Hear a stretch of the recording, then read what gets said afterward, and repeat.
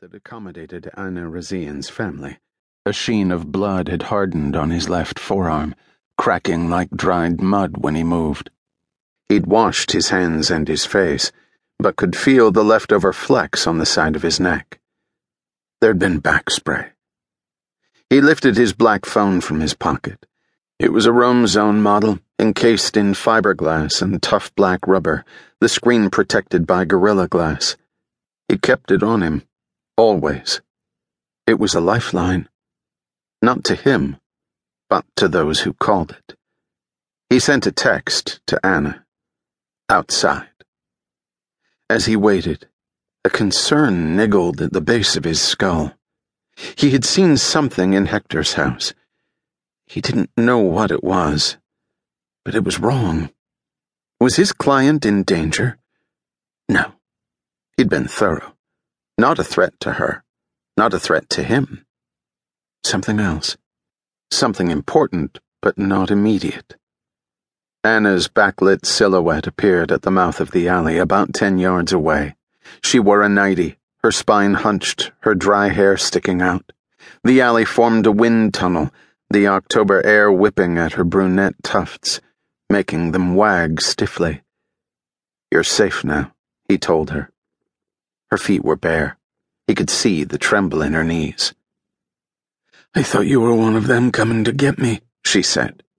"I thought walking down here would be the last thing I ever did.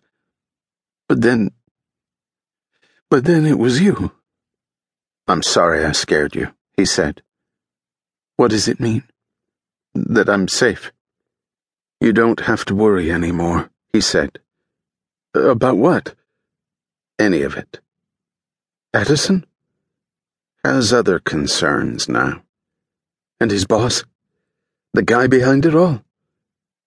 "He died." Anna trudged forward, her scalp shiny in the spots where she'd plucked out her hair. Her face held the same look he'd seen in his other clients, a worn-through, hollowed-out expression that came from falling out of the slipstream of life. "Albert is safe?" Her voice cracked. "And Edward?"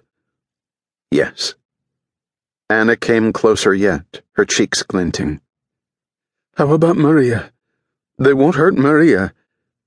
"There's no one left to hurt Maria." Openly sobbing now. "Mayrick? Hayrig?"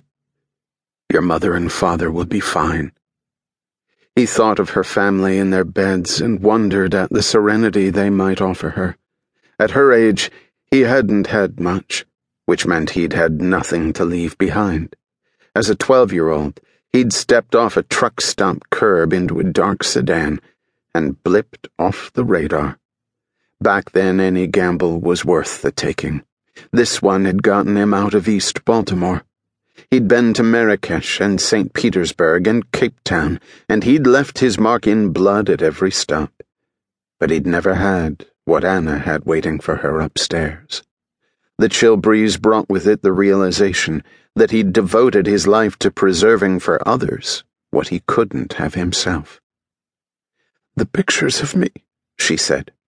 "They'll be so ashamed." Before leaving Hector's place, Evan had safed the house, finding little more than construction materials, empty beer bottles, a few hefty dumbbells in the garage. Fast food wrappers layered a mattress thrown on the floor in one of the bare-bones rooms upstairs, where Hector was living during the construction. Evan had gone back down to the comms center and dragged the considerable body out of the way. Once the cockpit was clear, he spent a few stomach-churning minutes navigating the databases, clicking through the files of past eligibles to locate the matching buyers. Client information was sparse and coded, but he forwarded it on to the local FBI field office. But not before wiping all information about Anna Razian off the servers. "The pictures are gone," Evan said. "No one will have to know anything." Anna took an unsteady step to the side and lifted a hand to the cracked stucco wall. "Edward, he's safe now. He's safe." Still working it through, thawing out of denial. "You're all safe." Anna's face